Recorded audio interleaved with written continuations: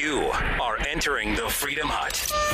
Is mid-June the breaking point for pretty much everybody in the country on lockdown? We've got a poll that answers that. Plus, the models are claiming that deaths will soon rise because of the reopening. How true does that look to be at this point? How much more testing do we need?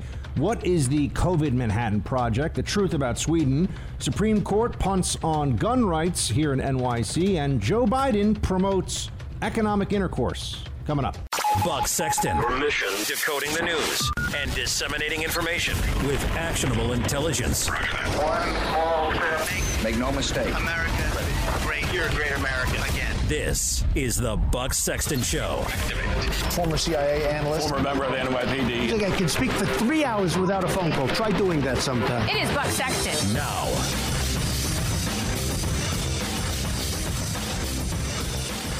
We're doing everything in our power to heal the sick and to gradually reopen our nation and to safely get our people back to work. They want to get back to work, and they want to get back to work soon. There's a hunger for getting our country back, and it's happening faster than people would think. Ensuring the health of our economy is vital to ensuring the health of our nation. These goals work in tandem. They work side by side. It's clear that our aggressive strategy to slow the spread has been working and is saving countless lives. Welcome to the Buck Sexton Show, everybody. President Trump addressing the nation yesterday on just how well we're doing here. We got to get reopened. We all know that. The consensus has finally shifted toward that. It's not yet a consensus. There's still a lot of holdouts. There are a lot of people that don't seem to believe that reopening needs to happen. But there's a poll out, and this was linked up on Drudge, which has really just been a one big fear-mongering blog for quite some time now on this issue. I'm not saying that they haven't been putting up some things that were important, but there's been no willingness to put alternate opinions up there that I've seen, and also a whole lot of fear mongering about stuff that's just not true. Look, if we don't have immunity to COVID-19, for example, that would be a shock to the medical community. The expectation is that if we have one disease that's out there that you've had and then it passes based on everything we know about viruses and virology, the expectation is that you will have some degree of immunity for a period of time. Why we have to keep being reminded every 5 seconds that we haven't yet proven that out seems to me to be a catastrophism syndrome here. There are those who, no matter what you say, no matter what the news is, they can find some way to make it negative. They can find some way to tell you, oh, well, that's not proven yet, or that's not going to happen yet. And you say, well, if that's true, if the catastrophists have their way, we're effectively going to be in a state of lockdown forever. Right? If antibody testing doesn't really test for antibodies, if there's no good therapeutics, including hydroxychloroquine, which the left has been rooting against openly, as we've seen, if Gilead Pharmaceuticals' drug remdesivir doesn't work, which it seems like right now, it's dubious that it works. We're not certain that it doesn't work, but it looks unlikely. And if we're not going to have a vaccine, maybe for 18 months, maybe ever, we don't know. Well, then what's the plan? To stay locked down for basically forever and just live like we're moles underground or something in our homes who only get to see the sunlight sometimes? This is absurd. This is completely and utterly deranged. And the people that push this now are very much invested, especially those that have large platforms and those that were doing the fear mongering, including, if you don't agree with us, you want Granny to die. That's what they were saying for weeks, including to people like me, who want a maximum protection of life while also continuing our way of life. And this is a balance. This is not perfect. It's never perfect. And anyone who tells you otherwise doesn't know what the heck they're talking about. But as for how long we could continue to do this, if you listen to those on the left, they keep saying we need better testing. We need better testing. This has become a fixation. We're nowhere close to what they say we have to be, where we have to be in terms of testing. And this is a disease that's largely asymptomatic, that's already spread through 25% of the population, for example, in New York City. What are we going to do? Test everyone every 2 weeks for forever to see if they have this? what's really the plan? Yeah, you have testing in place so that people can find out if they have it, and if they have symptoms, they can make sure they self-isolate. But I have not yet seen the plan for what, other than just vast numbers of tests. It's as though we think the test is a cure unto itself. It's not. It's something that we will get to later on in the show. This has become the go-to of the lockdown forever chorus, because they can't just say lockdown forever. So it's, oh, no, just wait until we get the tests exactly right. And when we have widespread testing, which means a factor of, well, I don't want to share the number quite yet, because I think it'll be jaw-dropping when you hear how much more testing we have to do before the lockdown consensus will say we are being reasonable. Remember, testing doesn't prevent spread of the disease, doesn't cure the disease. So it will still spread, and there will still be cases of people who get it and who die from it, no matter how good the testing is. But this is what they're promoting as some kind of an answer to all of this. Meanwhile, the economic bills are getting steeper and steeper. The damage to people's lives and livelihoods is becoming more irreparable over time. Our psychology is dramatically suffering. Our health is suffering. I wonder how we're going to count the dead from lack of preventative healthcare interventions in hospitals because of all the shutdowns of, quote, elective procedures. How many people that are dealing with cancer, getting chemotherapy, that had chemo delayed, that maybe timing was the difference here between beating the disease, getting it into remission and not. You look at the costs that have been imposed upon us, and then what the real benefit so far has been, and there's no mathematical correlation. There is no way to prove, based on all the data we have, that this stuff that we've done was worth it so far. Yeah, the deaths have gone down, but we've been social distancing. We've been much more cautious about spreading this disease. And that's just a matter of public knowledge in large part. But we have also seen a massive spread in areas where it was likely to spread because of population density. We're really going to think that it's a success that we're bending the curve in New York City? A quarter of the city was infected. So, how much do we really think we bent the curve versus how much did this thing spread unrestricted? And then we just showed up and said, okay, well, now everyone stay home and lock down. Instead of what I think would have been a smarter position all along, which is protect the vulnerable. Age and comorbidity are statistically enormous factors in this. If you are under 50 years old and in reasonably good health, this disease is of minimal threat to your life. It's not a zero threat, but it's minimal.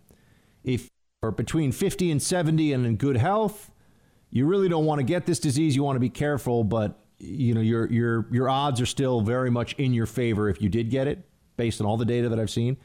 If you're over 70 or you're over 50 and have a really serious health problem, you're at considerable risk. And there needs to be an honest discussion about how to make sure that we protect people, and by the way, not just protect them, but protect people who are at high vulnerability, while also ensuring that they have access to what they need, that they are being taken care of, that they're still, if they're people who work, that their teleworking situation or their whatever needs to be done to help those folks. I know a lot of them are going to be retirees, but not all of them.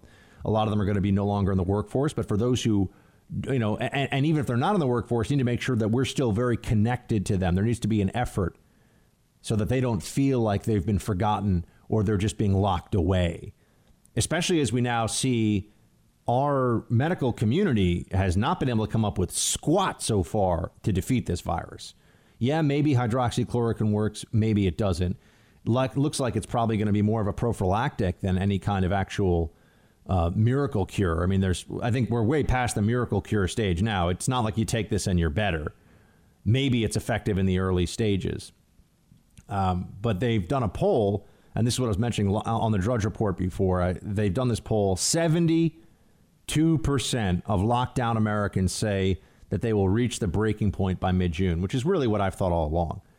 And I think that they say mid-June, but it's really June. People will be done with this. I'm already pretty much done with it. I mean, I think that the demand that everybody wear masks in public is dumb. It's dumb. There's no real science or data to back this up. It's just fear and panic. And now people have given into this. I mean, when I see people jogging with a face mask on, all I can think about is how uncomfortable that must. And then this is normal in New York now. You see people jogging with face masks on. This is absurd. You see people that are on bicycles going 20 miles an hour with face masks on. Why? Well, because our leadership now realizes that they've already imposed heavy costs on our day-to-day lives. They've imposed massive costs on our economy. So for them, it's just why take any risk? Why not take a maximum position of defensiveness against the virus? That way you can always say, I did everything I could to save every life. That's their position now. Just wait until we really start to feel the economic impacts of this, and they'll start to say that they had no choice, that this was forced upon them. You know, right now, they're all heroes saving every life. If it saves one life, they want to do it. When we have to start dealing with the real economic impact of this, there'll be a change. And all of a sudden, you'll hear a lot of these politicians saying, oh, but it was a federal mandate, or, oh, the governor made me do it, or the Congress passed the law that said we had to do this or that, or whatever. They're going to find some excuse. Dr. Fauci said, Dr. Birx said. So just wait for that. No one's going to want to be held accountable, especially when they realize that a lot of these businesses aren't coming back, aren't going to be able to reopen. And when they also realize the federal government's pocketbook is not, in fact, endless, and there will be limitations put on this, and there has been a massive destruction, a real destruction of wealth that has occurred because of this lockdown. 72% saying they'll reach the breaking point by mid-June. A lot of people have already reached the breaking point, they say, right now. 20% of women surveyed have already said that they're already there. 12% of men surveyed say the same. Half of women felt they'll hit rock bottom within 4 weeks, 76% in 2 months. I think that for a lot of parts of the country, this whole approach has just been so clearly wrongheaded and so destructive. And it just shows how there are certain centers of power in the country, one of them being here in New York City, because it's really still the media heart of the country. And, of course, Washington, D.C., and the major cities in general, and the influence that they have on national conversations and on politics. It's well beyond just their population numbers. I think that we see that outsized influence in the decision to really treat all of America like it was New York City. If the rest of the country had New York City numbers for this, first of all, I mean, the death toll would just be mind-bogglingly horrible. It's already a terrible death toll. It's over 50,000. But you can imagine if you extrapolated that out to the rest of the United States, it would be the worst disaster to befall any country in the post-World War II era, for sure. You look at this, though, and you realize that the rest of the country is not New York. So since the rest of the country is not New York, why did we take a New York-centric approach to how to deal with this virus? And I would just note that there were clearly mistakes made in this process. There have been mistakes made all along. The government is not all of a sudden comprised of geniuses who only have your best interest at heart and are not subject to the whims of the mob and trying to please the main editorial boards of large newspapers. All of that is still true of every bureaucrat you see out there. They have pressures. They're just people too, man. They've got their own problems when it comes to giving us just the most astute and correct analysis. It's often influenced by outside factors, and they won't tell you that, but we know that it's true. You also have the lingering effects of this, even if the economy were to open, which is something else I want to talk about. As we're reopening, we're going to see that psychology affects what a reopen even means and what people are willing to do and where they're willing to go in all of this. You're in the Freedom Hut. This is the Buck Sexton Show podcast. If everybody wears a face mask, then you're protecting the other person, because it's really having the asymptomatic individuals wearing masks. But since you don't know if you're one of those, really everyone needs to in those kind of social gathering situations, as long as there's virus still in the community. When is virus not going to be in the community? Is what I'd like someone to try to answer for me. So we're going to be wearing masks forever. You know, people are going to be going to their prom, not this year even. I mean, next year. Everyone's going to be wearing masks. When does this end? not virus in the community.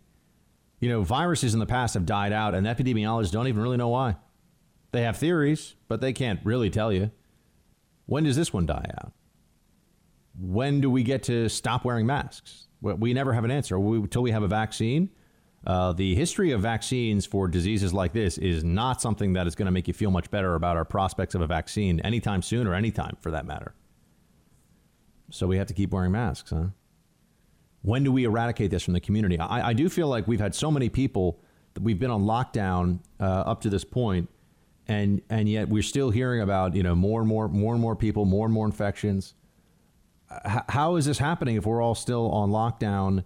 And we have now, I'm not, of course, there's going to be some frontline workers, and I'm not saying it could be completely eradicated, but given the extreme situation that we put ourselves in, where so many people are locked at home, and we've done this for weeks and weeks and weeks, well beyond the incubation period of the virus.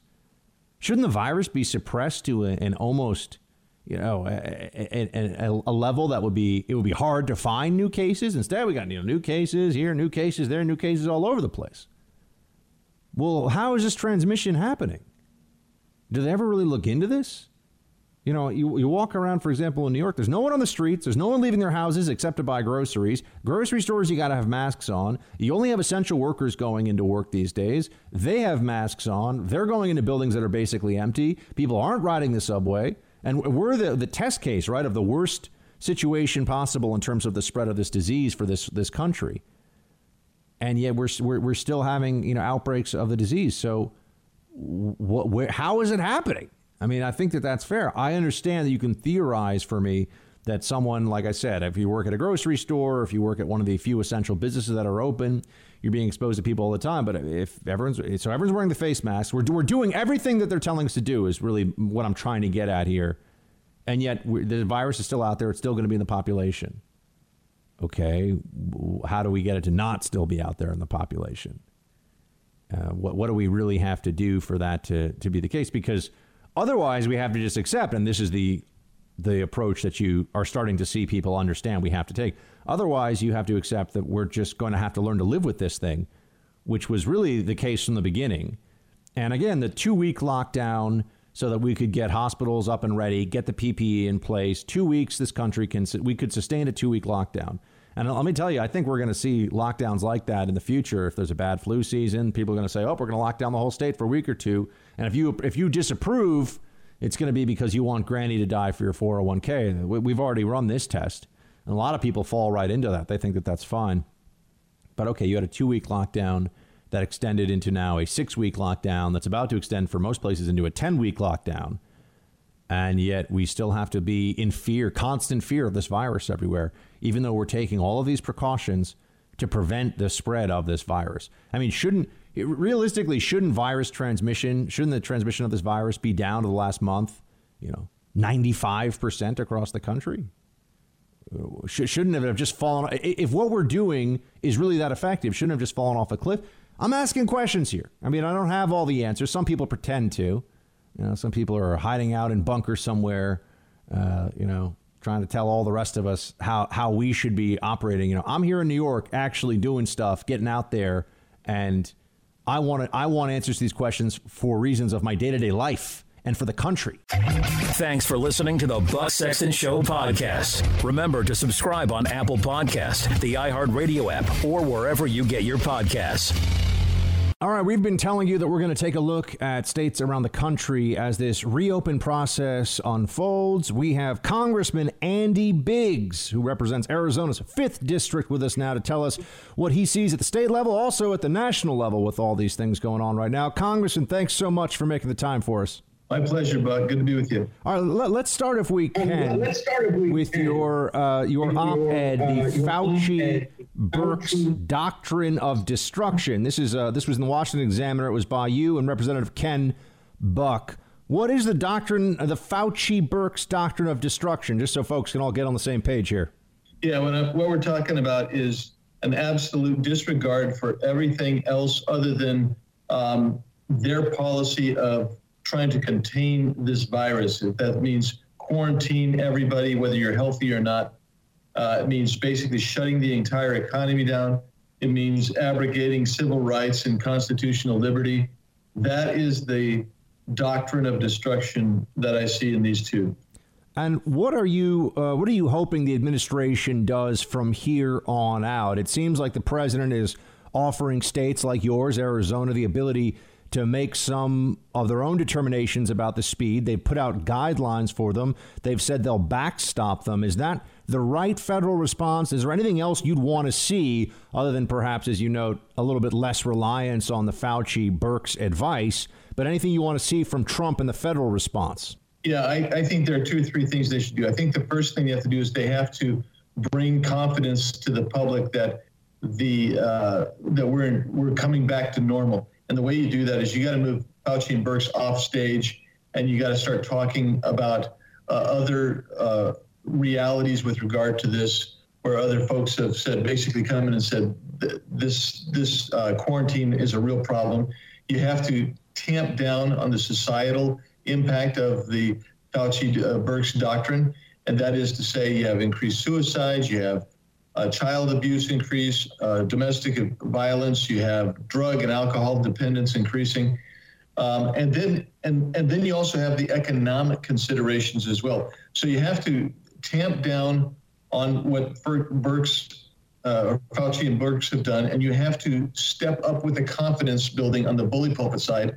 And the third thing you have to do is you have to recognize we're a free people, we're a responsible people, and you provide opportunities for people who don't want to come out, who want to stay in, and those who probably should stay in, the most vulnerable who should stay in, you let them stay in, and you keep outlining that doctrine over and over again, but you open up this country and you encourage governors to do so. And you also remind them that should they continue to abrogate civil liberties and destroy their own economies, there will be no backstop from the federal government. We're speaking to Congressman Andy Biggs of Arizona. That was actually my next question for you. What do you make of the current back and forth over, it's really between Mitch McConnell and some assorted Democrats, where there's already talk of a bailout for the states? There are clearly some Democrat states that are much more indebted than any of their more red counterparts. Do you think that Congress is going to move in this direction? And what's your argument for or against any kind of direct financial assistance to states that have been hit particularly hard by this? Well, I think we have to stake out a position. I think McConnell staked out the right position. That is when he said, look, we are not going to backstop these states, and we shouldn't be backstopping the states. You have states like Arizona that had built up a surplus because of careful fiscal constraints, and they had over $1 billion in their rainy day fund. Well, now they're going to be in debt anywhere from $1 billion to $2 billion, and that's on a $9 billion, $10 billion budget. So that's really enormous. But on the other hand, you've got Illinois with huge pension debts. You have New York with huge pension debts. Both of them have huge structural deficits and debt to their state. We shouldn't have to come into that to backstop them. And that's one point. The second point, Buck, is you know as well as I do that a lot of the draconian measures that these governors have undertaken to their economies have devastated their economies. And now they want us to come in and back it up. I think of Larry Hogan in Maryland, who basically shut down all of Maryland, just shut it down completely. And now he's saying, you guys, the federal government should backfill for us. But that isn't the way it works, because the government isn't some entity that's amorphous and just out there. The government in the United States of America consists of you and me and everybody else. So when they say government should pay for it, federal government should pay for it, they're saying you and me.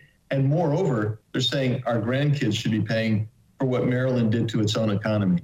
How is your state doing so far? And then we can talk a little bit about what the future holds. But how has Arizona been in your estimation? Obviously, this falls largely in the governor's hands. How's the governor been doing? And what would you say about where your state is at this point? Well, I think Governor Ducey's really tried to walk a line here, but I don't think we've opened up nearly as fast as we could have and should have.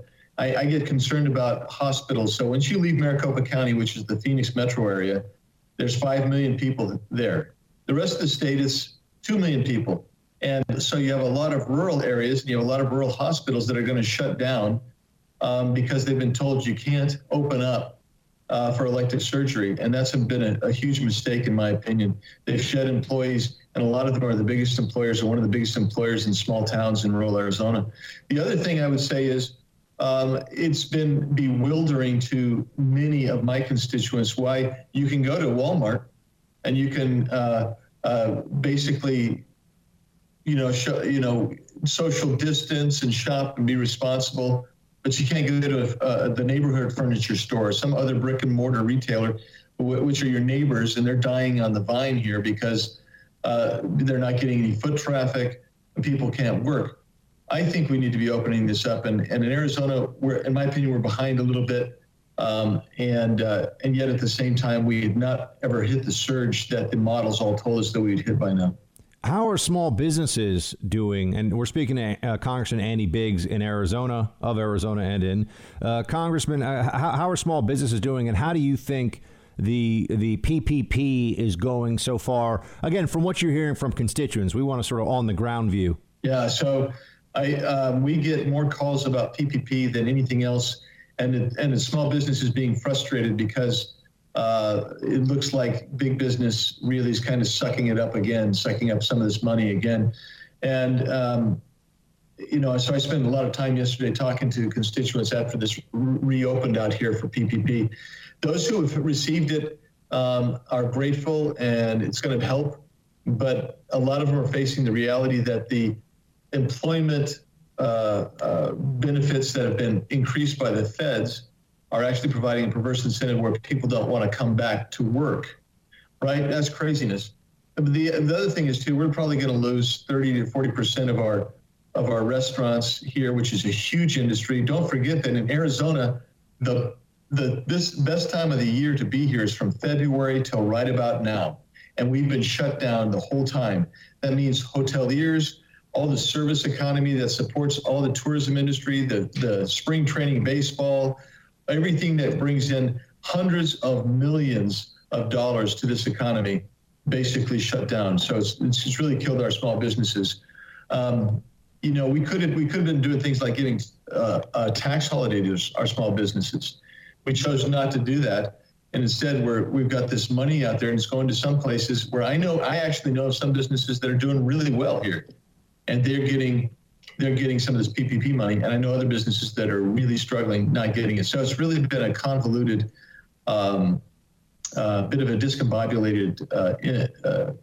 Do you think that some of do you think that some of the states that are opening on the earlier side and that are taking more of a leadership position in the reopen, Texas comes to mind with Governor Abbott. Do you think that will have an effect not just on neighboring states but across the country, assuming that the reopen goes without some major spike in cases? Is that going to pressure some of the slower to reopen states, or you think that places are going to, has this honestly just become too political an issue for the facts to matter all that much? I think some places you're going to see it cause some pressure. So you'll get some peer pressure. You got Georgia. I think it's going to do okay. I think Colorado with Jared Polis, who's he's just a total liberal Democrat, but he's opening up his state. And I think you're going to see this pressure come on places like Arizona where we could be opening.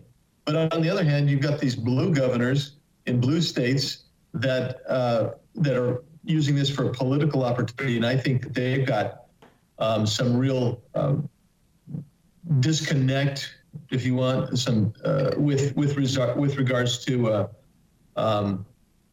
opening up. I just don't think they're ever going to open up without more pressure, and that comes from the people. I hear these governors talk about power. We don't have power. If you're an elected official, you don't have power. You have authority delegated to you by the people. The people have the power, and the people need to be rising up saying, we're ready to go to work. And you're seeing that. You're seeing a nascent movement, and you're seeing also places like social media is trying to shut them down and not letting them organize. You're seeing some governors and trying to get out and enforce against those kind of protests. But those protests are the heartbeat of America, and they're going to actually, I think, push forward opening it up. Congressman Andy Biggs of Arizona, appreciate your time, sir. Thanks for joining us, and we'll be in touch. You take care. Stay safe. Thanks, bro. Yeah, you too. Stay safe, man. you're in the Freedom Hut. This is the Buck Sexton Show podcast. What we've talked about, and even in phase 1 and phase 2, we've asked people with pre-existing conditions and comorbidities to continue to shelter or shelter as much as they can. And that's part of social distancing. And then everybody who's in those households has to be scrupulous in their hygiene, in their protection, in their social distancing while they're out. And the reason this has become more and more important is we're beginning to understand more and more that there may be an inverse relationship for how severe the disease is and your age. So younger people could actually be infected and not know they are infected and unintentionally pass the virus on. And so that's why we need everyone to be responsible and everyone to take care. So you see, everybody, by this logic, then gets dragged into the most extreme lockdown scenario. Schools have to be closed. Children aren't allowed to go to school. Might not be going to school even in the fall, even though they're at very little risk from the disease itself, because of the prospect of possibly passing an asymptomatic, for what is for them an asymptomatic infection onto somebody who is older. So here we have it. Instead of protecting somebody who is at risk, we are telling everybody to act like they are at risk too. This is a problem. This is not a successful long-term approach to this disease, and we have to start thinking about a long-term approach. The people who thought it was so clever to just lock down and say lockdown as long as it takes, they're going to look very wrong with this. This is going to look like a foreign policy, a domestic policy disaster in time. That was not the right move. It may have been the right move for certain states at a certain time. Again, I reserve that it was possible, maybe even probable, that New York and the surrounding area needed a total lockdown because of how badly the disease had already spread here. But in other places, why would anyone think that, the suburban areas of, Minnesota or rural areas of Utah should be under similar restrictions? I mean, you can't go to stores to buy normal stuff in states where they've had there are counties in Texas, for example, where they haven't had a single case of COVID-19, whole counties, lots of them. And the stores are all shut down. They're all shut down, and there's a disease that hasn't even spread to a single person there yet. Well, somehow they were, even without the lockdown, they obviously didn't have a big spread because it had spread all over New York by the time we actually put a lockdown in effect.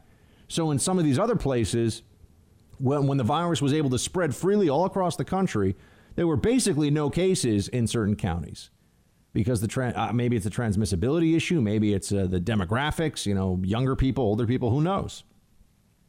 But those counties are all in lockdown too. It's just wrong. It's a bad idea.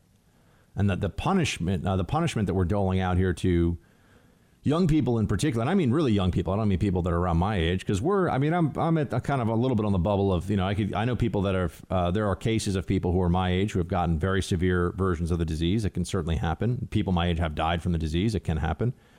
But if you're under the age of 20, your risk from this, technically you could get strep throat, I guess, and die, right? If strep throat continues, I forget the progression, but there is some way I think it can actually infect your heart, the bacteria. So it's possible to die from a lot of things, but no one worries about it. If you're under 20, your worry from COVID-19 at this point should be zero. Your worry for your own safety should be zero. Now, your worry for grandma or grandpa, if they live with you in the same house, that's a different story. But you also then have to remember, why is it a better idea to make sure that everyone is then staying at home all the time? How does that help out? Wouldn't that increase the viral load in an enclosed space in a household by having somebody who's not able to go to school, who's not able? And, now people are talking about herd immunity, which I want to bring back up because this is a maligned concept. This is still, people treat this like you're advocating for eugenics or something when you talk about herd immunity. Herd immunity was the medical standard for dealing with cases of disease spread like this for a long time. This was what was understood to be, this is what you're trying to achieve. You either get vaccination or herd immunity, but this is not some new evil theory that came up where people want to sacrifice the old and those with health issues in order to promote a robust economy. And it is certainly the case that there are going to be problems with the economy, slowed down aspects of the economy, even once it reopens. That same study I mentioned to you from the Drudge Report that was commissioned by Kelton Global, which is a research firm, found that 69% of Americans are extremely worried about flying on an airplane again, 76% taking a cruise. That number should be like 99. Going to it because I just don't like cruises, and I think it's a really, there's too many of these times when the disease is just spread all over the place on a cruise. Going to a restaurant, 62%. I think that's a little extreme. Using a ride-sharing service, 58%. I also think that's too extreme. I will tell you right now, I would, with the windows open and a mask on, I would take an Uber. I don't think that that's an undue risk. Everyone also, you notice, has to be their own arbiter of their own personal risk. The problem with what we've got going on right now is it's the government telling you, you don't get to make those determinations and distinctions. We tell you what you're allowed to do, even if it's not rooted in science, even if it's wrong, and even if it's illegal and unconstitutional, which is a word we should start to use again, unconstitutional. Thanks for listening to the Buck Sexton Show podcast. Remember to subscribe on Apple Podcasts, the iHeartRadio app, or wherever you get your podcasts. Hello, everyone. I am still in Stockholm, Sweden, where it seems like I am the only person wearing a mask. And even with this terrible weather, it's a little cold, it started raining, people are still out, they are still shopping, they are still going to work. A lot of people are trying to work from home. The government has been recommending, not enforcing social distancing, but not everyone is doing it. And you can go to a restaurant, you can go to a bar. It's a different approach, it's a controversial approach, but officials here, health officials say it is sustainable because they're worried that we could be facing some sort of coronavirus threat for potentially years to come. So they didn't want to impose total lockdowns that they thought would collapse the economy, ruin the education system, and do too much damage to society. Why is that approach controversial? I mean, you just heard that was an NBC correspondent describing what Sweden has done. We now have seen, because we can look at the spike in infections after a certain per capita level has been reached. And you've done this, you can do this with European countries, and you can do this lining up U.S. states, including the worst hit states. And Sweden, without doing, remember, the restaurants are not closed, bars are not closed, businesses are open, and people like to point out, oh, businesses are getting, they're not doing very well in Sweden. Though, yeah, no one's saying it's going to be perfect or a great economy, but it's better, isn't it? I mean, for those of you that operate a small business, if you were told that you could operate at lowered staffing, but you could make, 25, 30% of what you normally do, while the government figures out how it's going to still try to help businesses, and there's still a lot of things that can happen, wouldn't you take that opportunity?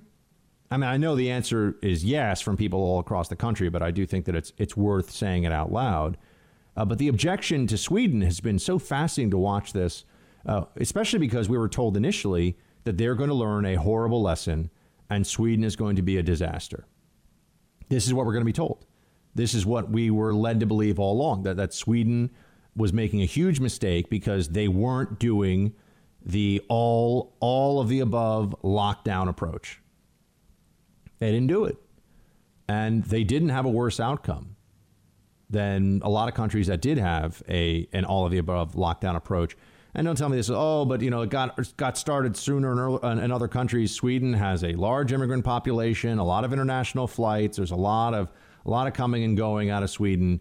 There's not some reason to believe that these other European countries should have been so much worse off, and they were much worse off on a per capita basis, mind you. There's all these lazy comparisons that are made. Oh, the U.S. has the most cases of this compares it to European countries. All right, well, the U.S. also has 5 times the population of Italy. So why is it a worthwhile comparison to say we have more cases than Italy? Of course we do. Of course we have more cases. And also, how much testing have we done? And I want to talk more about the testing mantra soon. But for now, let's just understand that Sweden has been staying in what we would consider the phase 1, maybe, or phase 2 of a reopen here in America. And they have not had this terrible outcome that we were told they would. Once again, The experts, the consensus was incorrect. They can now talk about how, but Sweden, the society is healthier and they have less old people living with younger people. They can do all this other analysis. But at the end of the day, here's a country that is operating as though they're trying to go forward with life, even though there's this virus in the background. And their outcome in terms of deaths and infections was not markedly worse, and in fact was generally better than countries that said, everybody stay home, don't move, don't do anything. Why would we not take that as an important data point in this process? What explanation could there be that would explain why we should ignore that? Well, it's because there are a lot of people who think that they're very smart, who are also very scared and very worried about what would happen if governments were not treated like they were run by smarter, better people than the rest of us. And I'm talking about the media. I'm talking about the establishment, the power establishment in this country and many of our European counterparts. And they don't want to believe that it's possible. They don't want to believe that that there was any other approach here, that there was anything else that could have been done, and that maybe they were wrong. That's really what it comes down to. People really hate to be wrong. And this is one where I keep finding areas where I hope I'm wrong. When I tell you that I think our vaccine, all these stories about new vaccines going into trials, okay, we'll find out if they work in about a year and a half. I hope I'm wrong about that. I hope that there are much better, that the vaccines are much more effective and they come out much sooner than I'm anticipating. But there's also a very decent possibility that we might be dealing with coronavirus on a seasonal basis the way we deal with flu. You get a flu vaccine, guess what? You can still get the flu. It doesn't mean it's not worth getting the vaccine, and people who are older and at higher risk particularly get the flu vaccine. Others, it's a little more of an ad hoc basis. That's a sustainable path, though. That's something that we can handle, we can deal with. It seems very possible, maybe even probable at this point, that coronavirus will be somewhat similar to that. That we're going to end up having a variable year in, year out vaccine that tries to guess what the coronavirus that year will be. This is assuming it mutates. If it stays exactly the same, well, then maybe we've got a one shot and you're done. Although we don't have that for the common cold. And there are hundreds of cold strains out there, as you know. And we don't have that for the flu. So why we would have that? And I don't believe we have a SARS vaccine. So why exactly are we assuming that? Sweden is not taking the approach of, we only have to get to some point and then everything will be better. They're taking the approach of, we're going to just push forward. We're going to be smart. We're going to try to take care of people. But we're not going to do what all these other countries have convinced themselves they have to do. And it looks like Sweden was right. And we should be willing to admit that now, especially as we're reopening states. And oh my gosh, CNN, big headline, models claim deaths will rise. All these stories about what happens if you reopen too soon. What's not too soon? When is it not too soon to reopen? They keep talking about testing as though that's an answer. It's really not an answer. It's something that they say because the alternative is the recognition that they just don't want to do it. They don't want to take the plunge. They don't want these states and they don't want the rest of America to be able to try and push forward even with the virus looming out there. And so they just keep saying, no, the testing has to be better, has to be higher. Let me walk you through some of what that really would mean. When they say the testing has to be better, how much better? How far away are we from what they say needs to happen? And is it even feasible? And is it something that comes with other costs, too? Let's talk about testing. You're in the Freedom Hut. This is the Buck Sexton Show podcast. A month and a half ago when New Rochelle was quarantined, I called up the mayor. I said, what do you need? He said, if I had tests, I could solve this problem. Adequate tests for everybody. He said, if I give a test to everyone in New Rochelle, if they had the virus, they'd have to stay in. If not, they could go to work, go on the streets. Korea did it. Germany's doing it. Other countries are way ahead of us. And this administration clings to this idea that the states should do it with no plan as to how the states can do it, no rationale as to how the states can do it. It's It's awful. That's all you can say. It's awful. And Mr. President Donald Trump, you're hurting the recovery you want so badly by not having the tests. The best way to recover quickly is testing, testing, testing. And I want him to do the right thing. I want him to do the right thing for the American people. And it is frustrating. You know what's frustrating? I keep hearing this, and I hear it from Nancy Pelosi, I hear it from Chuck Schumer, I hear it from other people who I know not to trust at all. And that's frustrating because their interests are not aligned with what's best for the country. Their interests are always political, explicitly political. Pelosi, Schumer, we know that. They don't rise above partisanship. They are partisanship. That's what they're all about. And I keep telling you that there's this repetition of the phrase testing as though somehow that's an answer. Well, what would that really even mean? First, let's start with how close are we? Because this is going to be the complaint. Remember, initially, this was what they were using against the president until it became clear that it was really a problem with the CDC and then the FDA. The CDC, in the early stages of the pandemic, had a messed up test. That's on them.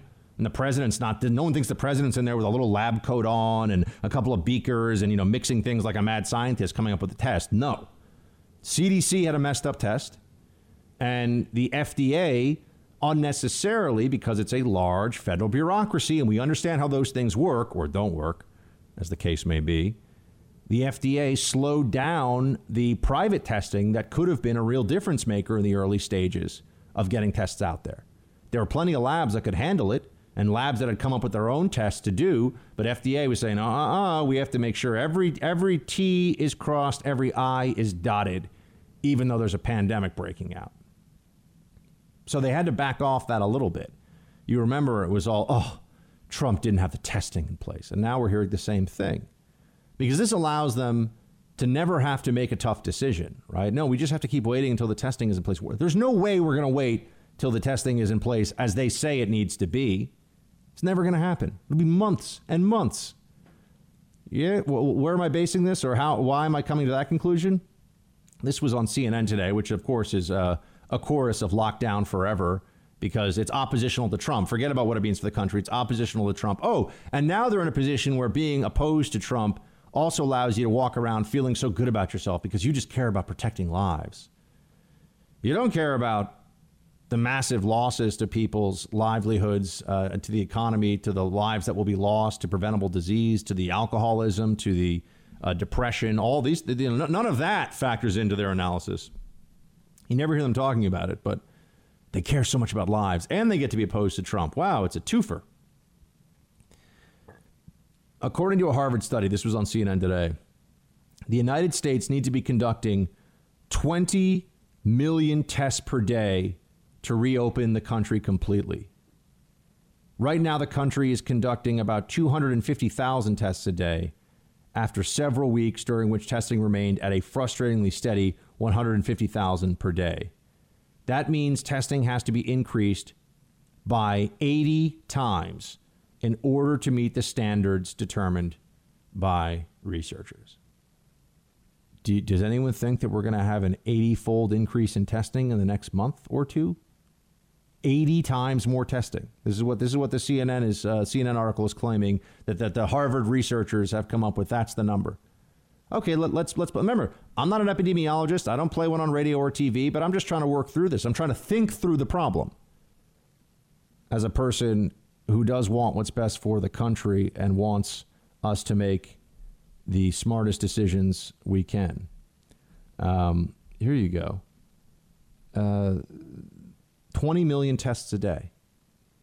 That's a good chunk of the U.S. population every day. There are 320 million people in the country, right? So we're talking about 20 million tests a day every day. How long do we keep that going?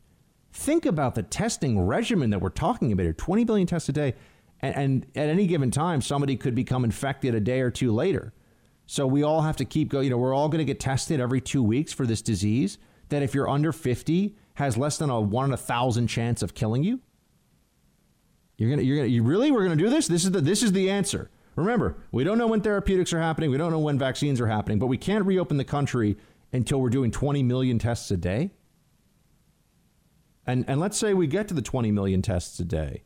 Okay, that means that we'll have a better idea of who's infected. By the time somebody recognizes that they need to get a test, chances are they've already come into contact with people and may very well have infected a couple of them. Now we have personal mitigation measures in place here, but I mean, this seems to me like we're just delusional about what's possible here. 20 million tests a day, and then we're going to have tracing as well. Who's going to be doing all the tracing? So we're going to get a positive test. And remember, this is not like STD tracing, which they also can do, where they'll say, well, who have you had sexual relations with? For most people, that's a pretty easy thing to remember. Who was everyone that went into an elevator after you did, perhaps a few hours later, walked past you in the aisle of a store, was in the office with you, or was in the home with you, or touched a button after you touched it? In a building here in New York, we're always touching door handles and buttons that everyone else has to touch all the time. That's going to be the approach. They're going to track those people down and get them to be tested. Think of the government surveillance system that's going to be in place here, too. I mean, it's just not realistic, folks. It's not going to happen.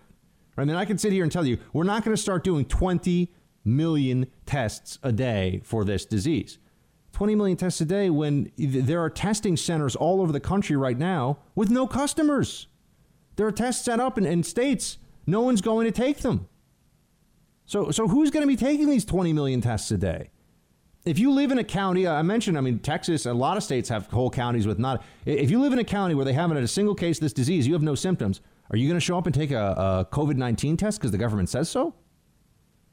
Well, maybe if you need to get your immunity passport or whatever they're going to call it, but now we're starting to head closer and closer to what feels like a turnkey totalitarianism. Why isn't anyone asking this question? Well, what is the testing regimen supposed to be like? And I know the experts keep saying this. The experts also don't know crap about the economy and are operating in this realm of, it's like they're telling 320 million people to act the way they would tell one person in their office to act. And we're just all going to, like we're all one organism that's just going to do whatever we're told. No, false. The experts on this issue have been very disappointing. And we should be able to say that out loud. The people that were supposed to see this coming, that were supposed to tell us, give us early warning, know about this virus, understand this. They had warnings before with SARS and MERS, and they should have recognized that this was going to hit us at some point. And there should have been a whole lot more research. Don't even get me started on all the billions of dollars wasted on climate change lunacy, while this was growing in the background as a very real science-based, a threat that science could have been working to rectify or to at least minimize. No, instead we have this. We have this degree of complete and utter absurdity that now comes forward with, if you try to question what the experts tell you, and if you question that testing is the answer, it's like you're a bad person. Meanwhile, this just doesn't make sense. It doesn't make, and the fact that Chuck Schumer is using this as his main line of complaint, what else do you have to know? I mean, Schumer is an incredibly shifty, shady fellow. Schumer is not someone that we should be listening to on this or any other issue for that matter. And this is his go-to. Same thing with Nancy Pelosi. You think all of a sudden they've turned into experts who really listen to the science? No, clearly not. They're not people who should be trusted. They're not people we should be listening to on this. And the testing mantra has just become a way of avoiding making a tough call here about opening states. Oh, no, don't do it until because they can't say don't do it until the vaccine comes or till we have a therapeutic, because who knows when that's ever going to be. So now they've set this impossibly high bar with testing that we're never going to meet, at least not for the next 3. I mean, when I say never, yeah, maybe in 6 months. So we're going to stay locked down for 6 months, folks? Is that what they're saying? Because we're not going to be at 20 million tests a day in a month or two. It's not going to happen. So what do we make of that? See, that's the thing. I tell you the truth. And I do all the reading. I do all the homework beforehand. I show up here and I tell you the truth, even though all the really smart people out there just parrot each other and don't do their own thinking. Thanks for listening to the Buck Sexton Show podcast. Remember to subscribe on Apple Podcast, the iHeartRadio app, or wherever you get your podcasts. I want to check in with what's going on inside the Beltway, down in the swamp. And I feel like our special unofficial swamp correspondent is our main man, Sagar and Jetty, my former colleague down at the Hill.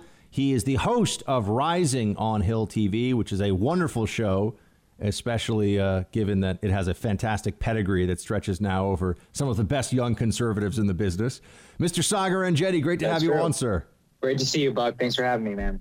First off, man, how is it? Just tell us, how's it going in the swamp these days in terms of the lockdown, and what's the feeling? We're trying to get a little bit of a sense of what it's like in different parts of the country. We had Congressman Andy Biggs on from Arizona. He's in Arizona right now, from Arizona. What he's seeing there. How are things going in D.C.? D.C. is not. It's not like New York City at all. As in the kind of public feeling, the panic, all of that. Even widespread masks are not really in use. But everything still is shut down. There's no restaurants. People are being kicked out of public parks. There's not necessarily any real public life, but and from what I can tell, people are beginning to tire a little bit of the restrictions because we're continuing to see that, things are getting pushed out, May 15th, now June 1st. And it's not, the coronavirus crisis here are growing a little bit, but it's not anywhere like New York City. I would say it's like a mid-range American city in terms of the effect, nothing out of control like Detroit, New Orleans, or New York. So I wanted to get you on issues of politics of the day right now. And let's start, if we could, with a big endorsement coming for Joe Biden today from none other than Hillary.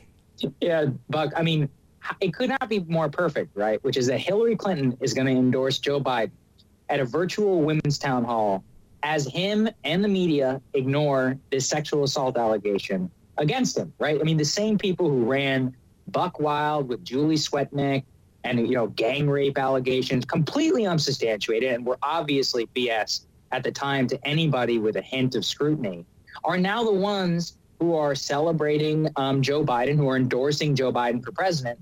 On our show on Rising, I've literally gone back and played the clip of people like Kamala Harris. As recently as April 2019, she says she believes all of the women who said that Joe Biden made them feel uncomfortable whenever he was creepy. This was in April 2019. So exactly a year later, what changed? Well, what changed is she wants to be vice president.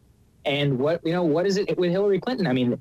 I guess at least she's consistent. She spent her entire career kind of denigrating people accusing her husband and other people of sexual assault. So it's nothing particularly new for her, but it's just the hypocrisy that we see from these people. It's unbelievable. Yeah. Have you even heard someone in the media try to defend, and I really mean this, I know that there's been a lot of silence, but after Dean Baquet did his whole, Kavanaugh was a really public person in that interview, and everyone said, hold on a second, dude, the would-be presidential candidate for the Democrats is a pretty public story and person, and I think everyone was like, wow, that didn't even pass the laugh test.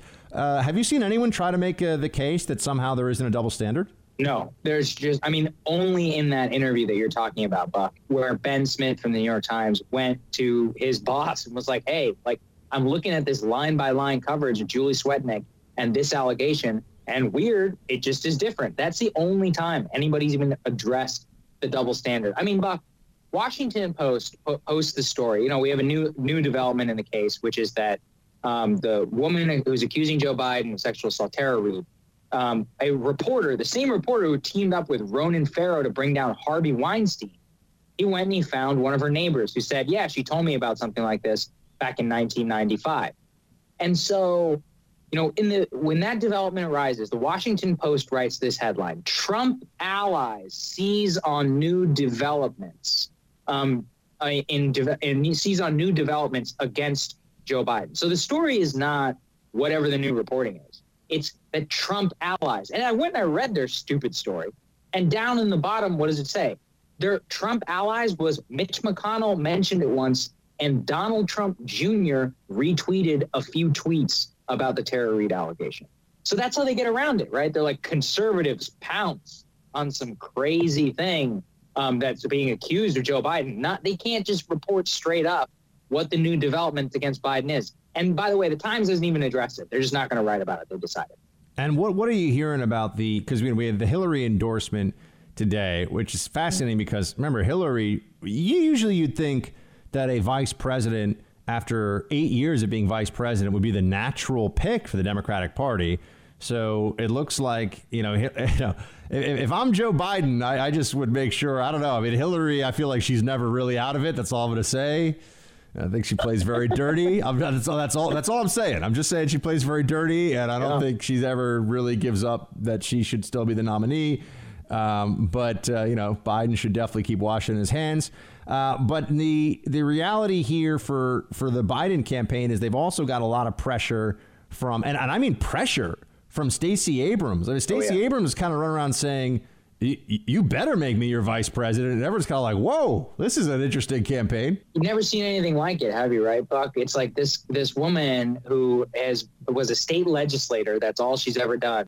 Failed candidate for Georgia. Somehow conned a lot of people into giving her millions. I literally mean millions of dollars for some fake nonprofit about protecting the vote. Is now out there talking about how she's qualified to be the vice president because she's like, well, black women can only support like other black women and their issues need to be spoken to. And it's really weird because, if you look at the Democratic primary, that the black women candidate, Kamala Harris, would often get fourth or fifth amongst black voters. So, maybe that's not how African-American people vote, even in their own party.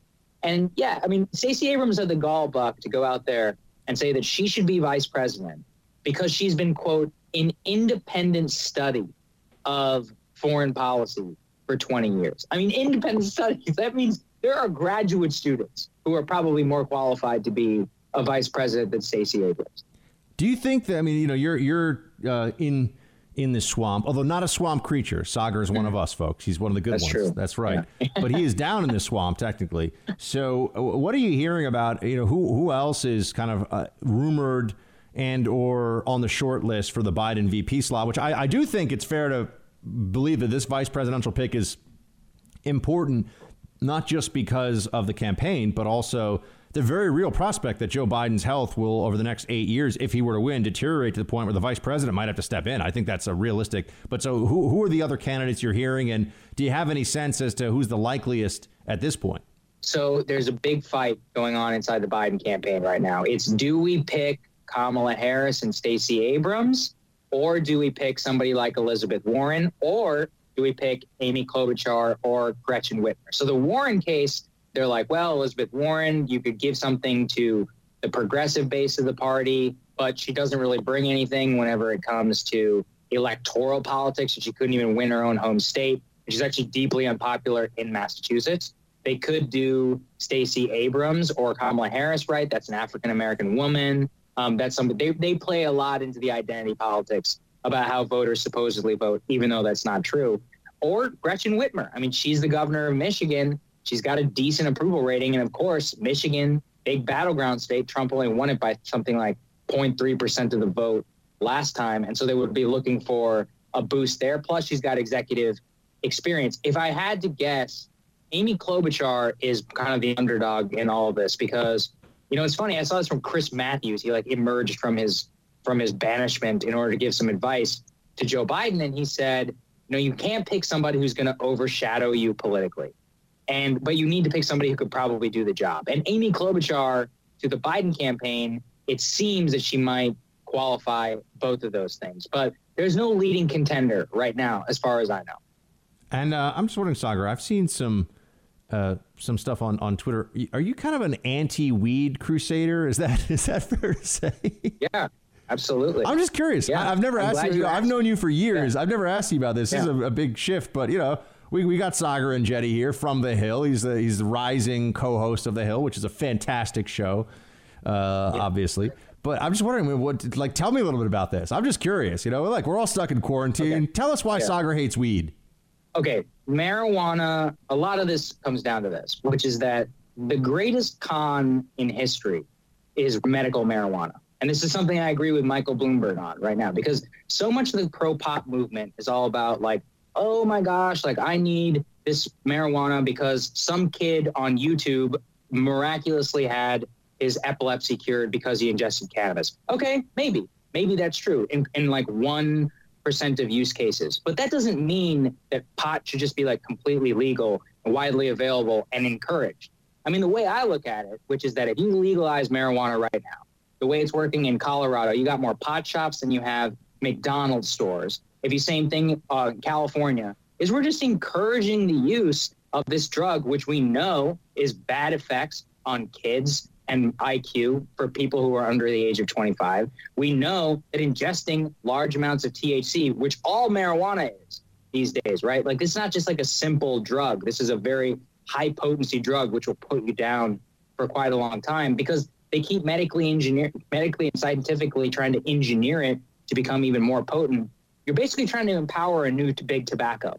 And so, look, like, everyone's like, oh, well, do you care about alcohol? Yeah, I care about alcohol too. But alcohol is also, part of Western civilization for the last 10,000 years. And we don't have a bunch of people walking around talking about how alcohol is the next miracle drug. So I just think a lot of, like, the pot lobby is it's a con. I mean, I think drugs are bad, and we should recognize that. And we shouldn't let a bunch of people gaslight us into thinking that, like, look, yeah, there's legitimate criminal justice concerns, even though that is some overblown. But that doesn't mean you have to, like, encourage people to use this drug.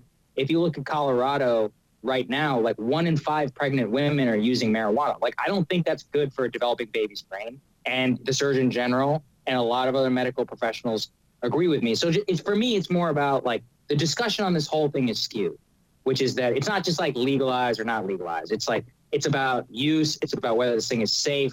And there's a whole lot of money behind trying to push the idea that this thing is completely safe, even for, like, kids to use, when that's just couldn't be farther from the truth. All right. That was fun, Sagar. I never got to ask you that before. I know some people come at you because you're like an anti-weed guy on Twitter, and they're like, "Oh, is it worse than weed, Sagar?" You're like, "Yes, bring it." Yes, actually, yes, it is. There you go. Right. Sagar and Jetty of the Hill, guys. Check out. Giving me a platform. What's up? Thank you for giving me a platform, because nobody wants to touch this one. Dude, anytime. We'll have you back. We'll do a long-form sit-down with you at some point. We'll talk about all these things. Sagar and Jetty, check out their YouTube channel for Rising on, well, the YouTube channel is where you find it, and it's Rising on the Hill. Sagar, man, thanks so much. Good luck to you. Give Crystal a big high five. No contact, right? Not allowed. No contact anywhere anymore. But give her no contact. Elbow bump. Give her, yeah, exactly. Give her an elbow bump from me, and tell the team down there I said regards. We'll talk to you soon. I will. We miss you, man. Thank you. Thanks, brother. You're in the Freedom Hut. This is the Buck Sexton Show podcast.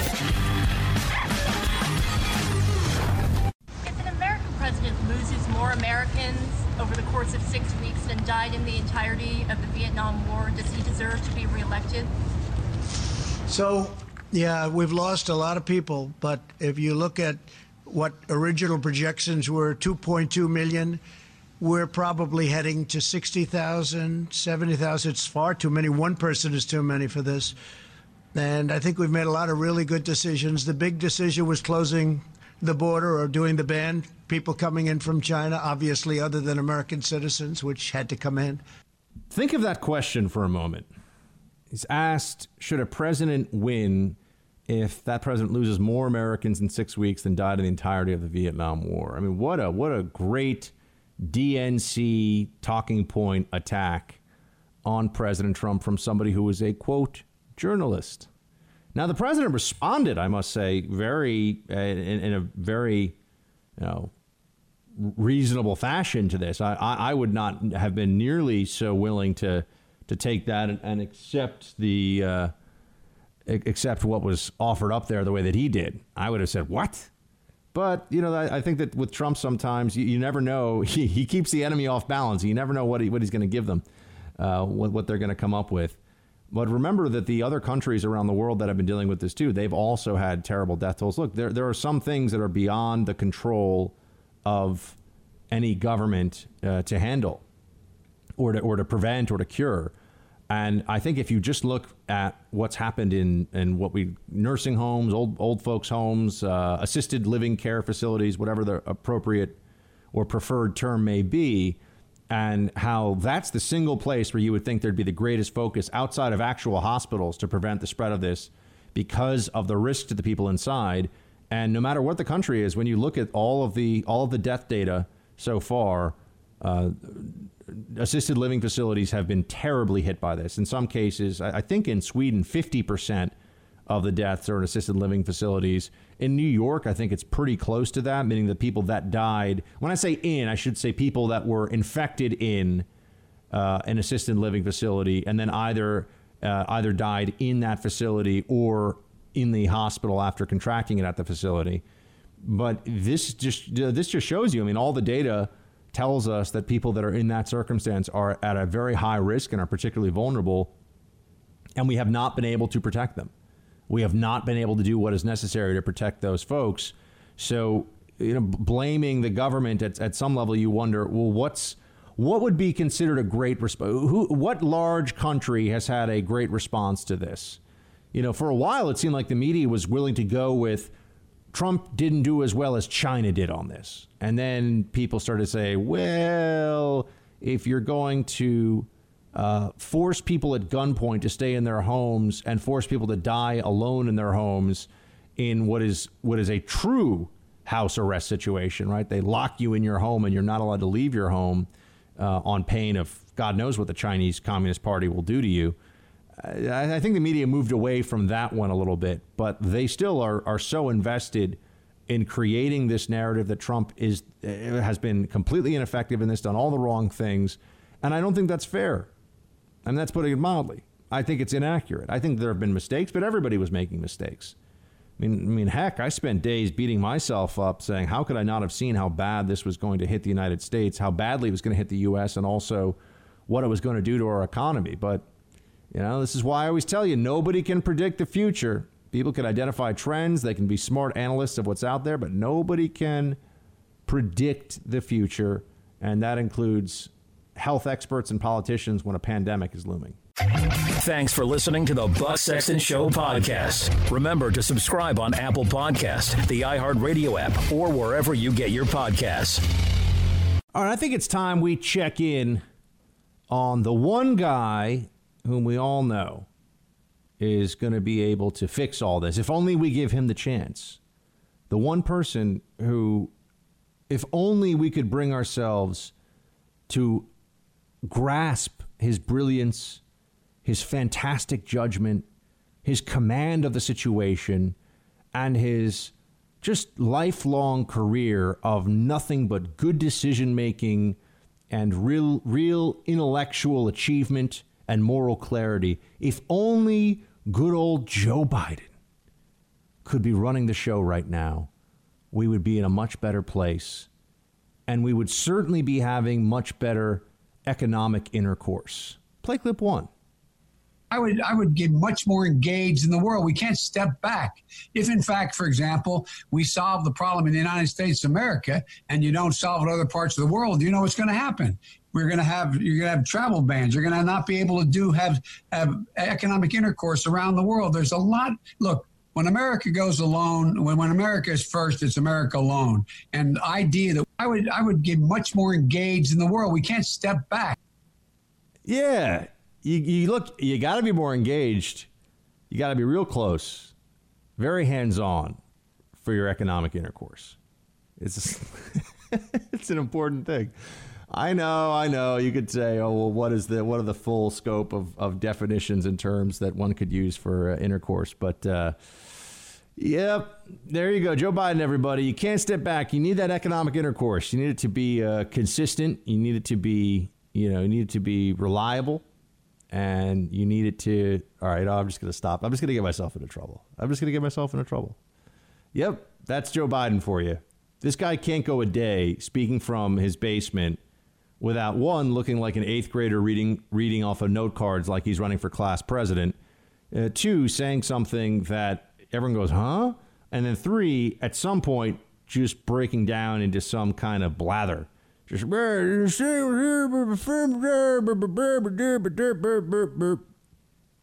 all the Democrats go, yeah, he's a genius. He's amazing. He's so much better than Trump.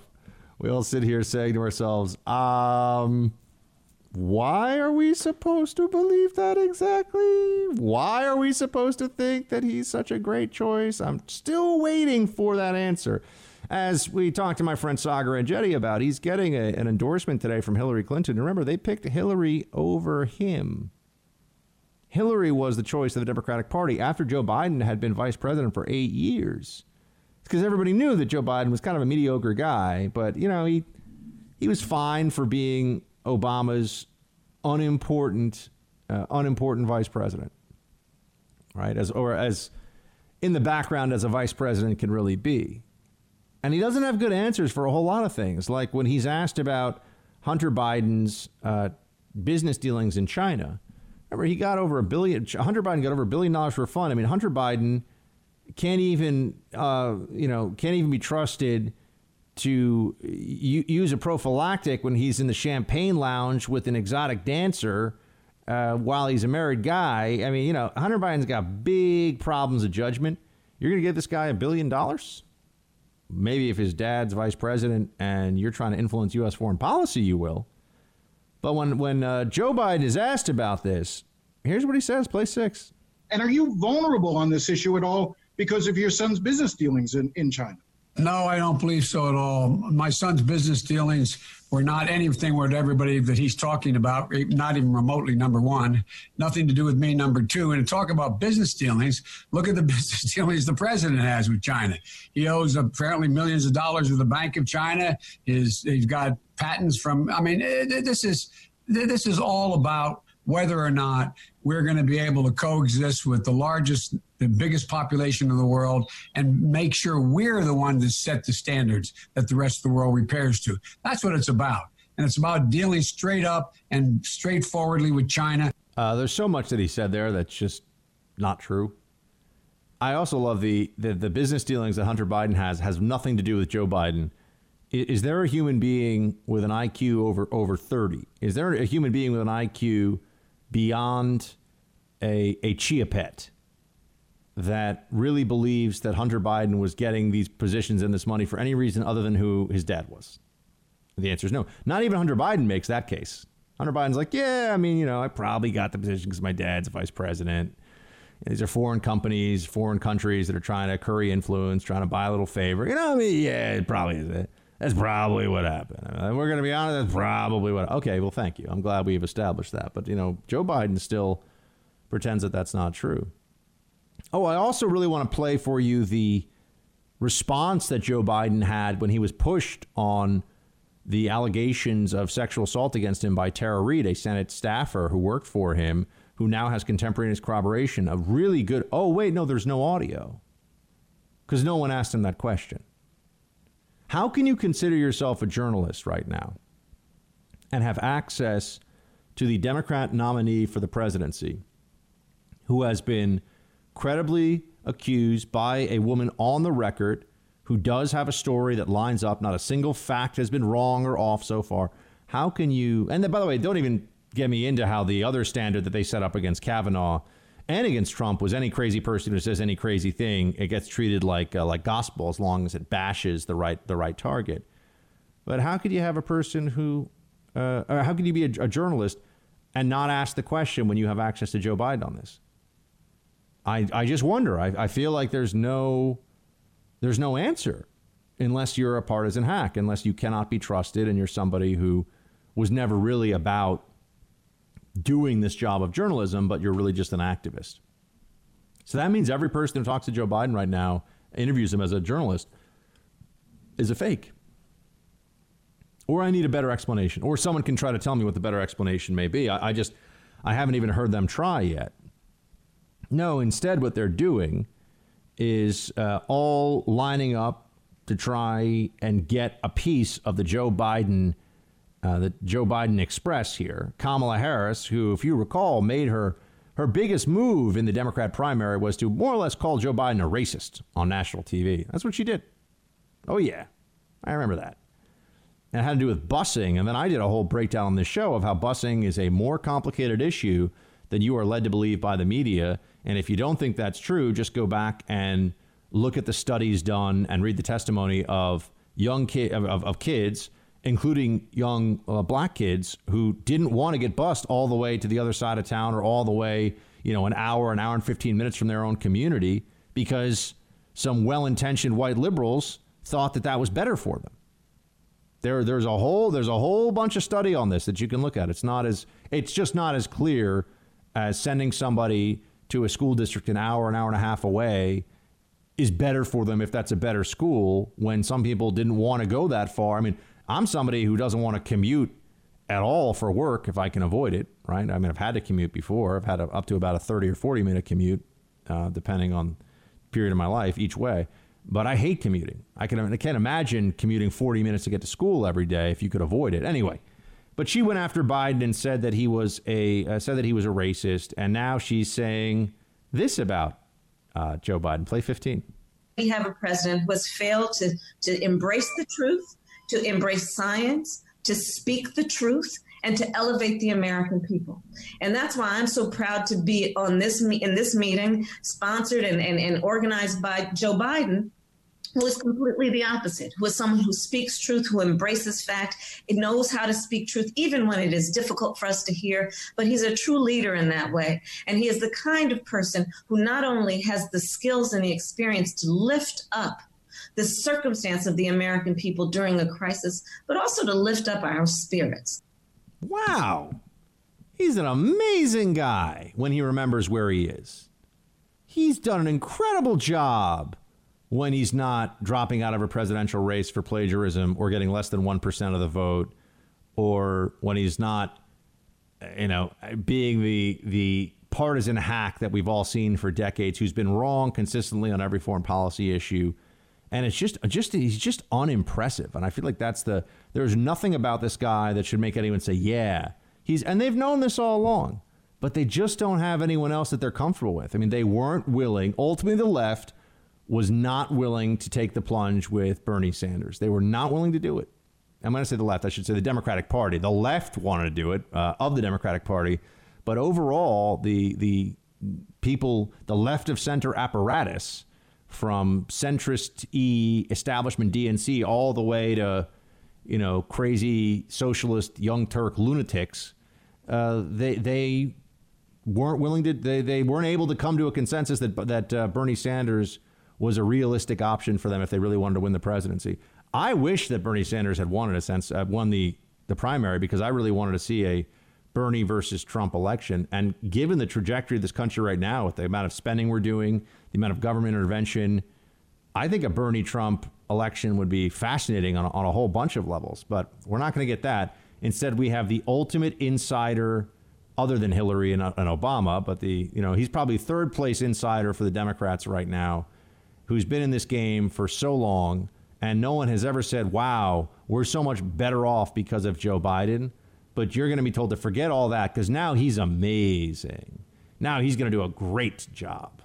Nope, that's not true. Oh, and he's also making far left promises to try to get the Bernie Sanders base to come out for him. Play 7. With regard to immigration, you said that you would suspend or place a moratorium on deportations for the first 100 days for anyone in the country illegally. Do you still hold to that, and why do you believe that's a good idea? Because we have to straighten things out. Anyone who committed a felony in the meantime would be deported. But we have to take time to take stock of exactly what's going on, who's where, what the truth is, and what's going on at the border. And that's the thing we should be doing now. Because the idea, Jim, you've never seen a time when someone seeking asylum has to seek it from another country. You've never seen a circumstance where we have put people in cages. We have to take stock of where we are. We are a nation of immigrants. And one of the reasons why we are so powerful and we've been so successful is because we're a nation of immigrants. And the way we're acting, both domestically and internationally, is a crying shame. It's not who we are. So let's take stock. I mean, just a lot of dumb slogans and talking points doesn't really mean anything. The people that have been coming to the border, I mean, the ones that we're really referring to here that were using loopholes in immigration law to pretend that they were asylum seekers, they're not asylum seekers. Those like me who went down to the border, who did the research, who spoke to Border Patrol, who looked at the numbers, and all along were saying, these are not asylum seekers, folks. Guess what? We were right. They are not. They were coached. They were paying the cartels to do what was effectively human smuggling through the back door of U.S. immigration policy. And what they were doing was illegal. They were illegally crossing, and then they were illegally remaining. Yes, they can claim asylum, but they end up doing 2 illegal immigration acts, and their status is illegal once they stay beyond their court date and don't show up. But the Democrats act like we haven't learned all of this. We haven't seen all this. I mean, for Joe Biden, it's just a question of what he can say to stupid libs who will believe whatever he says because he's not Trump. So that's a nice special power that he has, that he can just say anything. And as long as he's not Trump, they'll give him more than the benefit of the doubt. But Joe Biden is, it really, Tucker said it so well that one time. He needs to be sitting on a bench with a blanket over his knees, feeding ducks. He is not the leader of the free world. He should not be the leader of the free world. And it's really reckless and stunning in its own way that Democrats are still playing this game where they're putting this guy forward. And this is who's supposed to be leading the country. I mean, they've got to be kidding, but they're not kidding. You're in the Freedom Hut. This is the Buck Sexton Show podcast. You can put this one in the even conservative justices on the Supreme Court cannot be relied on. So there's a case here of, and I know this one pretty well because it deals with New York City gun laws, and they've just, the Supreme Court punted on this one. They decided they weren't going to take this up. This is the first time in a decade that the court would have looked at Second Amendment issues. And here's what New York was saying. New York was saying that, you couldn't really you could only transport your firearm from home to a range. And then people came up with, well, hold on a second. What if I'm transporting it from one home to another home? What if I'm transporting it from the home to a range, but I stop and I have a sandwich? And then this was really the argument. This actually came up in court. If I stop to get a cup of coffee with my lawful firearm in the car, and for some reason the police stop me or there's some exchange that involves law enforcement, and I'm getting a coffee and I've got my lawfully owned, locked in a lockbox with a trigger guard on it, because you got to have both those things in New York, and separate ammunition also locked in my car, am I technically in violation? Am I a criminal now? Should I be arrested? You know what New York City's answer was? We're not sure. They didn't know. Under the law that they had, they weren't really sure. So the Chief Justice joined the four liberals here. John Roberts, can't trust him.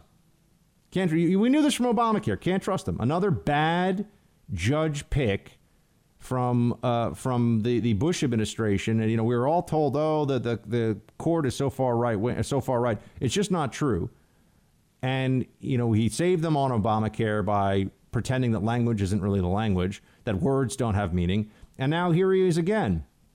The at issue quote, this is from the Wall Street Journal, is a New York City rule that prevents residents with gun licenses from transporting their guns from their city homes to shooting ranges and homes outside the city. So you couldn't leave the city of New York with your gun to go to a New York State gun range. How does that make any sense? It's a city only, but there are no ranges here, really. I think there's one or two in the whole city, and they're dumps. So you go through the process, which was a $431 fee for a premises permit, which means you can just keep it at home. Can't carry it. No open or concealed carry. You have to go through a police investigation involving your mental health, criminal history, and moral character. It can take up to 6 months to get it. And even then, I could not, as a New York City resident, take my gun to a range upstate and go actually shoot and enjoy myself. Weren't allowed. And that's when it also came up with, what if I stopped on the way to that range?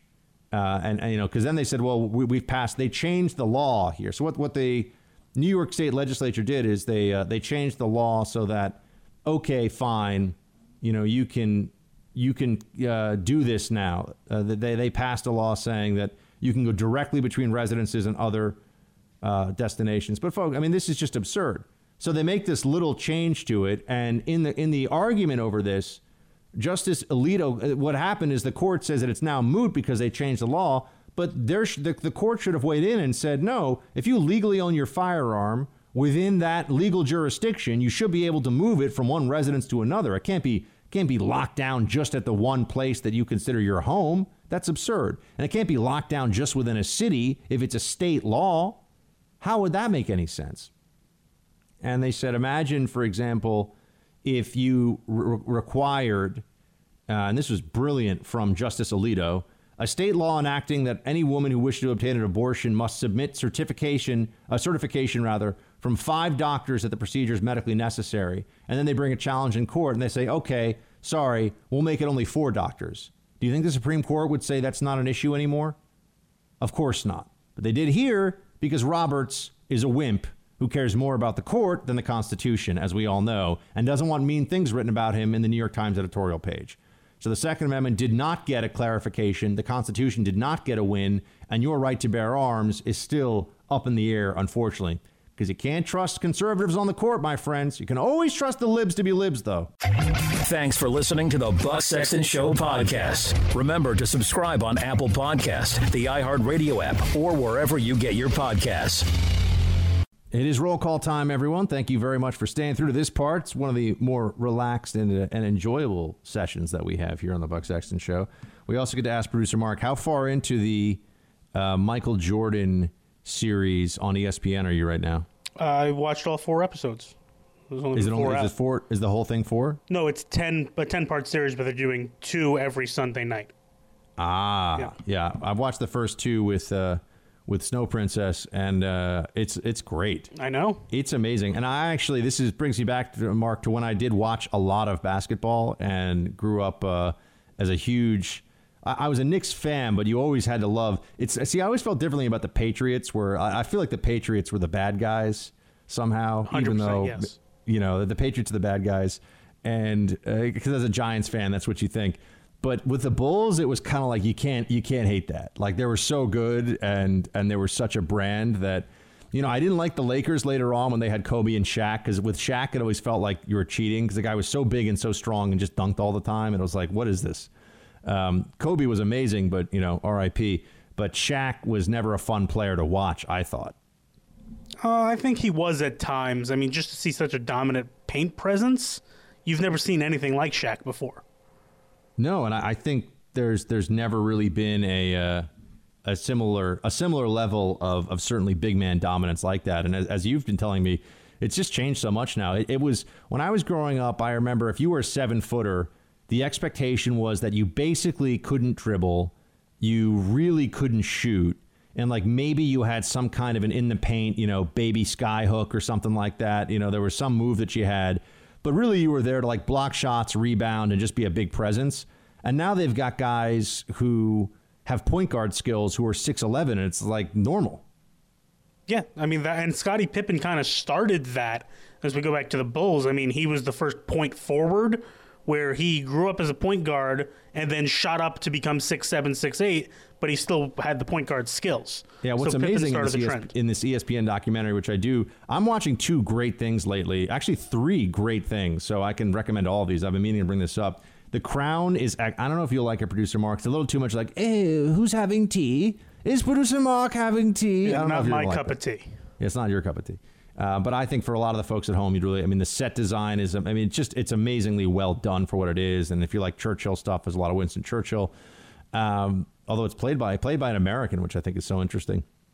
And then you have as I said, the ESPN series which is really good. It's just very well done, and it brings you back to, God, I think the 90s was like the best time in human history. Late 90s was an amazing period. And then you also have the Waco series. Have you seen that? I saw you tweeting about it. I'm interested. Really good. Really, really good. Highly recommend the Waco series so far. Taylor Kitsch, who plays Tim Riggins in Friday Night Lights, which is a TV show that I really enjoyed back in the day. He's the lead guy. He's David Koresh. He's phenomenal in the role. And I don't usually think of Taylor Kitsch as a great actor, but he's really good in it. And it's just it's a good movie, and it pulls no punches about the federal government and given what we're finding out right now about the whole Russia collusion thing and how just corrupt and gross the FBI and DOJ were at the very top level. You go back and see what happened. I mean, I'm not even that far into it right now, but see what happened at Ruby Ridge in Idaho, and then also at Waco after that, and what the ATF-E, now it's E, it used to be ATF, what they were up to. I think you'll actually really like it, man. It's a really good show. Do you remember that you're really young, so you weren't even, I don't know, you were probably like an amoeba when this thing happened, but. Yeah, it'll just be a news show to me. Yeah, a little bit of a news, but it's very well done. I do recommend it. And I will say that The Crown, man, when you're all snuggled up on a rainy Saturday night under quarantine and you can watch like 3 or 4 episodes of The Crown, it's good, man. It makes you feel bougie like the rest of your life. It feels super bougie watching The Crown. You sit there, you drink only the finest tea. Only the finest teas and crumpets. So, do you actually make crumpets? Do they have gluten-free crumpets? Could we make crumpets? Crumpets wouldn't be that. We could make crumpets. What is a crumpet? I don't even know. It's not to be confused with a strumpet. Very different. Of course. A crumpet is, just for the important safety tip out there, a crumpet is like a scone, kind of, right? Isn't that? Yeah. A crumpet's it's like a baked good. Okay. It sounds all right, roll delicious. call. We're gonna save ourselves here with roll call. It's roll call time. Doug is first up. Buck is back. Back again. I love the opener of Friday's show. The pragmatic, clear-eyed Buck slayed the virus propaganda hypocrisy. Thank you so much, Doug. P.S. I just added BuckSexton.com to my favorites bar. Well, that is awesome. Please keep tuning in. Please, go to BuckSexton.com as much as you can. That's what we're going to be pushing folks to be doing. Matthew, we got stories going up there. We got all kinds of fun things. We're going to have, we have lots of fun ideas and plans that are going to be going there. Matthew, hey, Buck, I've been enjoying your perspective and program from Longmont, Colorado, just north of Boulder on 760 AM. Freedom 93.7. Thank you, and keep up representing our conservative voice. Hey, man, I love Team Buck Colorado is just going so very strong, and it's been amazing to see how well this show has been going over there because we've only been on air there for, I think, about 6 months, maybe 9 months now. And we are the #1 talk show in our time slot in the Denver area, which there's a lot of different radio shows going on there, talk radio shows. So we are beating everybody else in our time slot in Denver right now in the ratings. So, yeah, thank you, Denver. You guys rock. And also Longmont, Colorado, north of Boulder, 760 AM. Thank you so much. Leonard, hey, Buck, it looks to me like the people protesting going back to work are being organized by the Democrats. They're making more money on unemployment now than they were when they were working. Well, Leonard, I haven't seen that yet, but I do know that there are people that work in the restaurant industry who don't want to go back right now because, and look, it's understandable. The financial incentive to stay home is stronger than going to work. Now, this was known before they passed that bill. This was known, but they didn't want to scale back. They didn't want to change the bill. They just wanted to allow it to proceed as it was. So, there's definitely something. There was definitely something going on there.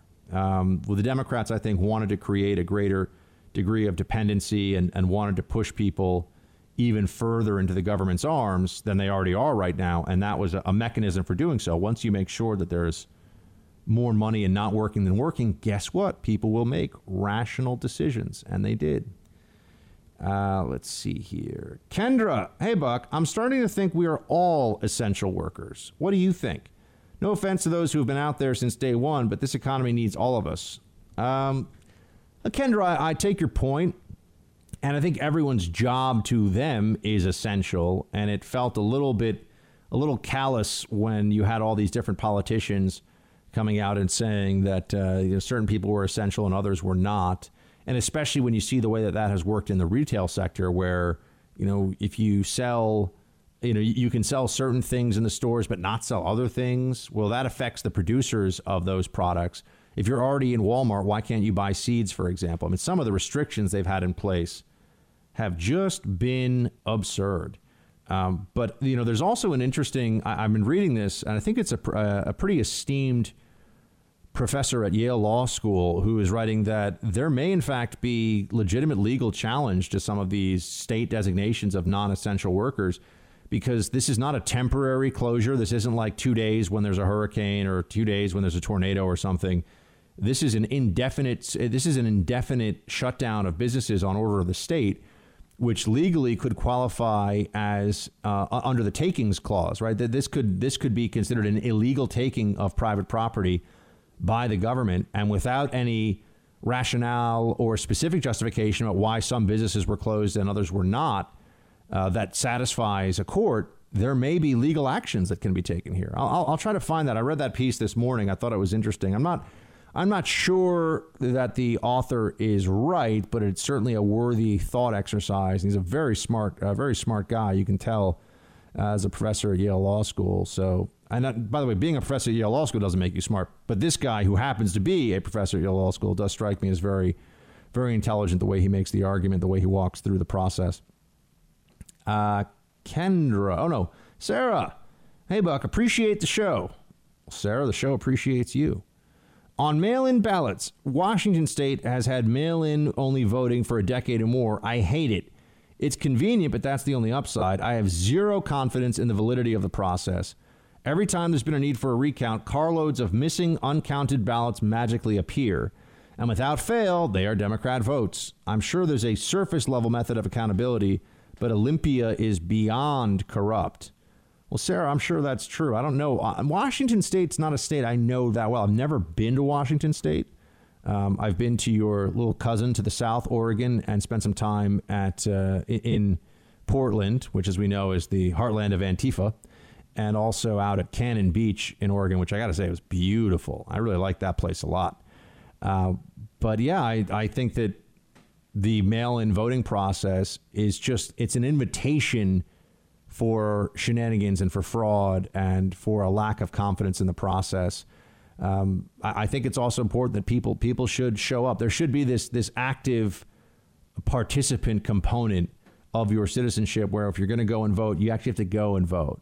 Unless you have a really good reason not to, right? I mean, U.S. military, if you've got mail-in, if you've got to take absentee ballots, we understand that there are some reasons. But in general, and look, the chances of being exposed to the virus, if you show up and you have social distancing in lines, it seems to me by November will be pretty small. But look, this is also going to be a decision that's not really made until we know what we're facing in the fall.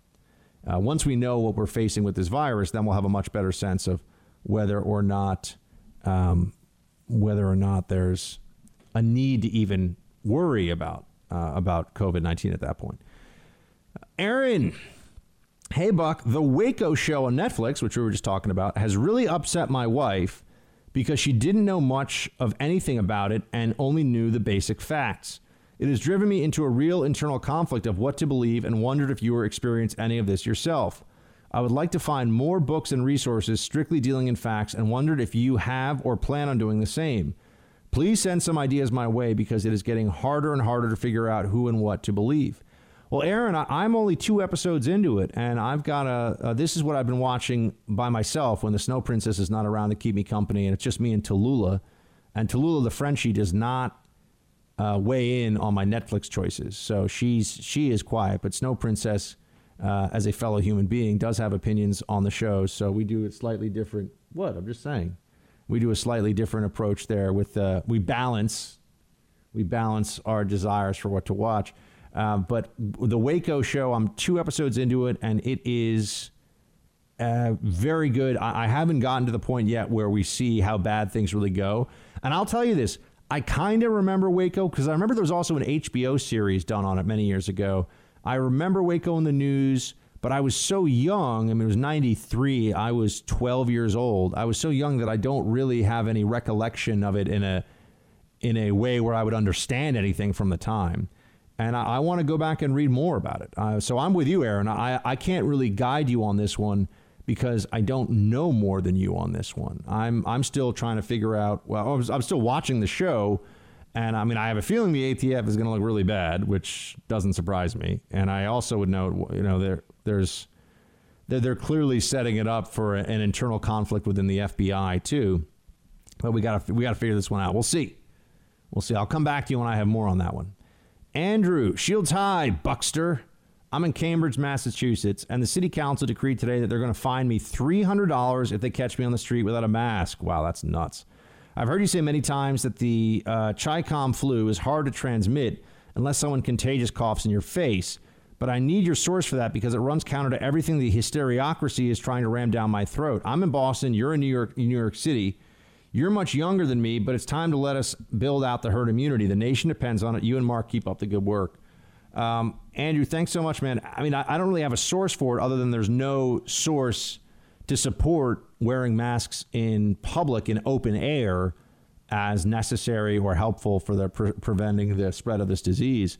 There's a very large study that came out of China looking at transmissions there, and almost none of the transmissions were even attributed to being outside.